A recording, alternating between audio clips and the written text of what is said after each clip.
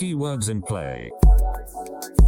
You are listening to Keywords in Play, an interview series about game research supported by Critical Distance and the Digital Games Research Association.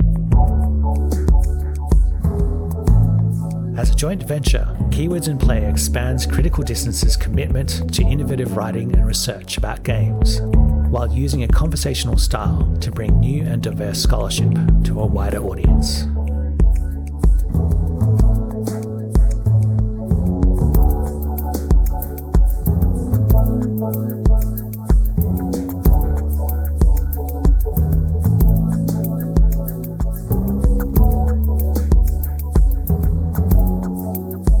Welcome to Keywords in Play, Tingting. Can I ask you to introduce yourself and your research in your own words?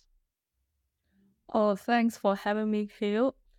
I'm Tingting Liu. I'm currently working at the School of Journalism and Communication, Jinan University, which is based in Guangzhou, China. And I used to study and live in Sydney, in Brisbane, for my PhD and then my postdoc project. Speaking of my PhD, I did ethnographic fieldwork in Southeast China, focusing on digital romance in precarious times, the digital culture, digital dating culture. But my research focus have always been looking at how changes and continuities of rural-urban relationships and sexualities and gender relations and how they are manifested in people's leisure time activities. And my research focused on digital dating, online gaming, and people's experience of having pets, etc. So I'm basically a cultural anthropologist who has a research interest in new media and new cultural practices in China. Tingting, you've undertaken some fascinating research concerning digital intimacies in China, looking at this quite broad range of subjects spanning the implicit and explicit ideologies in playful dating apps and game platforms and so on. You seem to show that these interactions and digital identities are not isolated but are connected to broader trends in the digital media economy. Is that a fair assessment of your work? And where might I have gone wrong in summarising it? Well, yeah, it's all right because I have a particularly interest in applying anthropological research methods such as in-depth face-to-face interviews and participant observation to studying digital culture. That's correct. And I hope this method will allow for a deeper understanding of the social, cultural, and behavioral aspects of digital phenomena. But I wouldn't say that I intended to do that because I am a quite normal Asian kid who grew up in a quite conservative educational background. So my parents would say digital gaming is for the bad kids and online dating are for the fallen girls. And I wouldn't say I had already envisioned this career doing things about digital dating or gaming. If I say that to my father would say, nonsense, think twice, what are you talking about? It is really my focus on my very interests are really quite typical or conventional cultural anthropology within the boundary of the field of cultural anthropology. I look at how class relations, how gender relations, how sexuality cultures have been changed and how those things are played out in people's pastime, leisure activities. That's my very research focus. And my research journey has taken me into this wonderful journey that is full of people's online dating stories and their gaming stories. And I'm particularly interested in meet people, talk to people, and also I'm very into non-fictional writing. So that's probably the hardcore of anthropology. Yeah, but by saying so, but my understanding of anthropology may not be a very typical anthropology because I will find myself very hard to publish my works in anthropological journals or when I attended anthropology conferences, you can imagine how weird I am. So that's that's how I understand my very positionality. Yeah. Okay. I'd like to discuss your paper, Video Games as Dating Platforms, Exploring Digital Intimacies Through Chinese Online Dancing Video Games. I recognise that much of the research here is older work, but I feel like this paper sets out much of what your research has continued to explore since, and it does so within a framework of game and play studies, which is, of course, of key relevance to this podcast. Are you able to give an overview of this paper and its findings, and perhaps to connect this paper to some of your more recent research? Yeah, well, that paper is the very starting point of my research in video games, but actually it's a byproduct of my PhD thesis. My PhD thesis focuses on the online dating experiences of Chinese rural to urban migrants. I lived with them. I lived inside a factory. And then when I lived there, I visited those internet bars. Those are in the industrial towns. And when I was there, I discovered this phenomenon in which the rural migrants would spend their time playing this game, QQ Dazzling Dance, and then they will meet their loved ones online.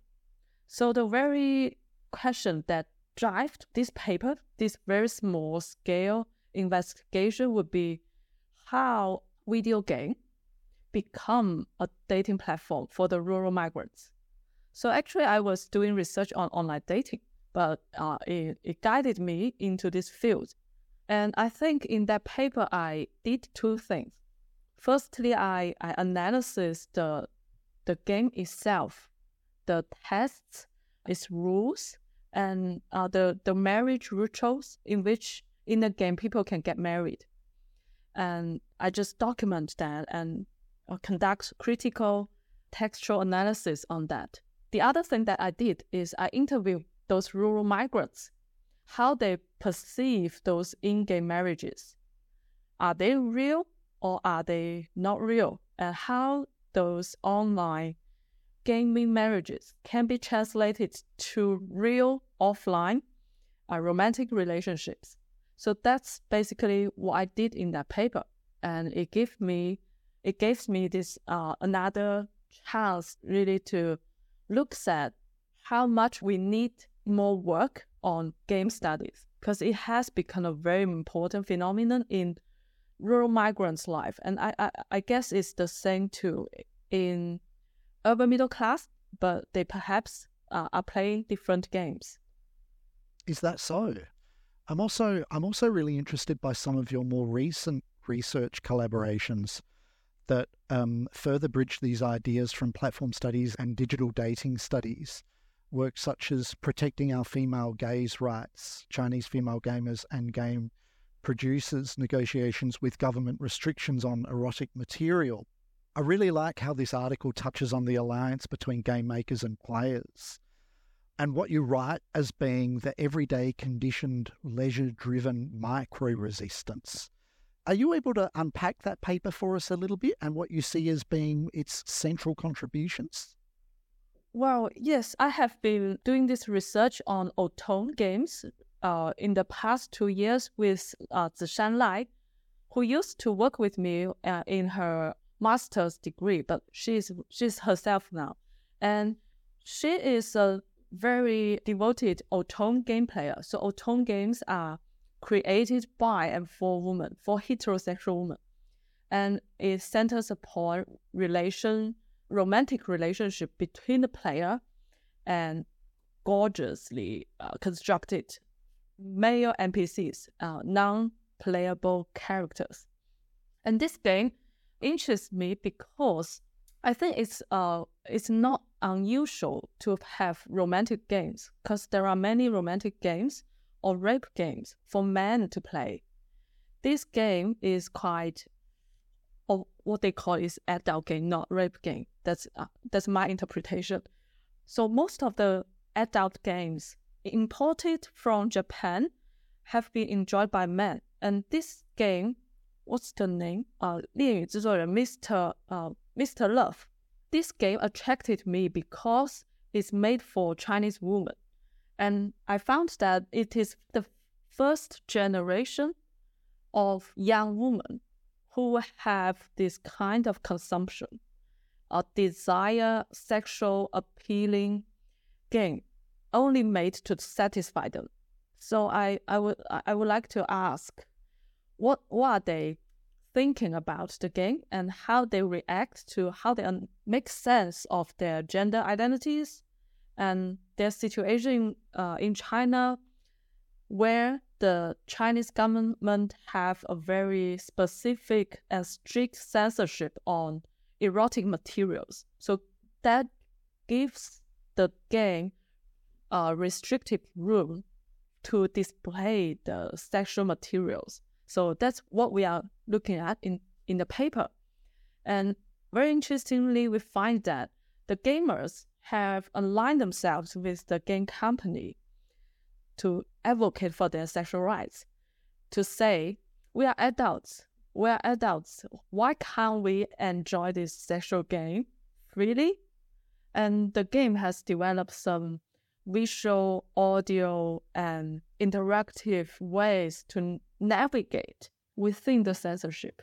Yeah, that's probably what we have done, and we are still doing it because there are a wide variety of autumn games emerging in China. That's fascinating. Yeah, yes, it's super interesting. I want to ask you as well about your 2020 paper, The Freedom of Binge Gaming or Technologies of the Self. This is a fascinating paper and a fascinating concept, this idea of binge playing as kind of like revenge gaming. Mm-hmm. I'm curious to know how these Chinese cultures and expectations of work and play exist and coexist and are upset by video games, how worker frustrations sometimes appear in these gaming spaces. But Werewolf is no video game, it's a board game. Of course, yes. But in the two just mentioned games, those are not, I'm not a very big fan of this, the games of QQ Dazzling Dance or Mr. Love, but I'm a huge fan of Werewolf. So this paper is very close to me. Well, the board game Werewolf, listeners of this podcast will be quite familiar with it because it's from the English language gaming community. And also, the game has some video versions, so you can play online, but still it's a social game. And I just found myself binge gaming Werewolf during my last 2 years of my PhD when I was super busy. And my research question is very, very simple. In a country where the white-collar urban middle class are working so hard, they're so busy, why are they still spending so much time in such a time and energy-consuming game as Werewolf? So that's my research question. And I found that Chinese people, I think that's the same in Korea and in Japan, the white-collar middle class are working in a very shockingly desperate way, the long hours of work. And at the same time, people are spending a large number of hours on games. But Chinese people, they are not unfamiliar to this kind of indoor pastime because we have mahjong, we have cards. When I was a little girl, I saw my parents playing mahjong for over 10 hours a day. So it's quite common in Asian countries. I know it's uncommon in Australia. That's also very interesting because Australian people, generally speaking, deductively speaking, would like outdoor activities like jogging, hiking. But Chinese people would enjoy this kind of people squeezing in a very small indoor room, eating, smoking, drinking, and then playing board games. So Chinese people are not unfamiliar with it. But the thing is, we are getting busy because our generation compared to my parents' generation are much more busy. I think we can clearly say that, and I think the next generation will be busier. And so I want to know why. And my answer to the question based on my observation and my interviews will say, people will find this kind of binge gaming as a way to master their life, to make them think life is worthy of living, because they can still spend a large amount of time gaming. That sounds quite self-destructive, but I think it speaks to the very construction of the urban middle class identity now. This is a new identity in China, because in China, during the socialist era, the white-collar middle class as a concept and as a collective class was erased because we are in a socialist structure. So this middle class identity is quite new. And I think gaming, binge gaming, unhealthy, self-destructive, self-harming mode of binge gaming is lying at the center of people's coping strategies against this draining economic system. That's my finding. And I hope we can have a healthier lifestyle. But I think that is still true even after the pandemic. That is fascinating. Yep.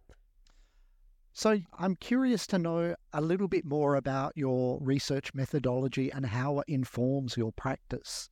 Yeah, sure. I'm wondering, do you identify your work within a tradition of digital ethnography, or are you meeting your participants in person? How do you feel these exchanges inform your research approach and your findings? Well, thank you for the question, because I think lying at the center of my methodological thinking, I will rely very much upon real-time, face-to-face, in-depth observation and interviews, because I was trained in this way in the Department of Social Science, the University of Queensland. And also, because when I was trained during my PhD, I just came to know that in Australian anthropologists are particularly interested in indigenous culture and people, how they make sense of land, how they make sense of post-settler society, and their work will rely much on ethnography, the very conventional way of ethnography. And I only used digital ethnography, what we say, we collected materials from online observation only after the research on QQ dazzling dance. Because after that, I came to know that if I need to unpack why a game matters to my research participants, I have to know the rules, the visual audio tests, and those semiotics, the very complicated semiotic systems. So I only came to online observation because I did research on games. And also, part of the reason that I rely more on online interviews are really because of the pandemic, which prevented us from doing offline interviews. But I find that for the future, I think that line would be even further blurred between online and offline, because we can't find a physical field site without digital media anymore. I think that will be the future. Yeah. Fascinating. Tingting, you've undertaken some excellent and innovative research into gender and sexuality in digital gaming in China. Where might listeners find out more about your research? Oh, well, I have put my research on my Google Scholar profile, and I think that's the place where you can find most of my work. Yeah. And thank you for paying attention to my work. I didn't have this kind of professional identity as someone who is like doing research on digital gaming. I am now sometimes approached by students who seek supervision from me about games. That gave me my professional identity as someone who is into games. So I really appreciate it, because I think this is the future. I think in the future we need more research into games. Yeah, I agree. I'm curious to know as well. I mean, do you feel that you have many peers in China who are doing digital games research? No, no at all. Not at all, because I don't think my university will brand me as someone who is doing digital game studies, because I think the atmosphere in China, I think that game studies are not very important or well-established discipline or an area. It's just an emerging area of field researchers. And I often find that it's very hard to explain to people when I wrote the paper. I can explain to them when the paper is published. When it's already out, then I can say, now you can see it's a research instead of my personal interest in pastime activity. Okay, look, we should probably wrap it up there, but thank you so much for that. I really appreciate it. Thank you, Phil, for having me.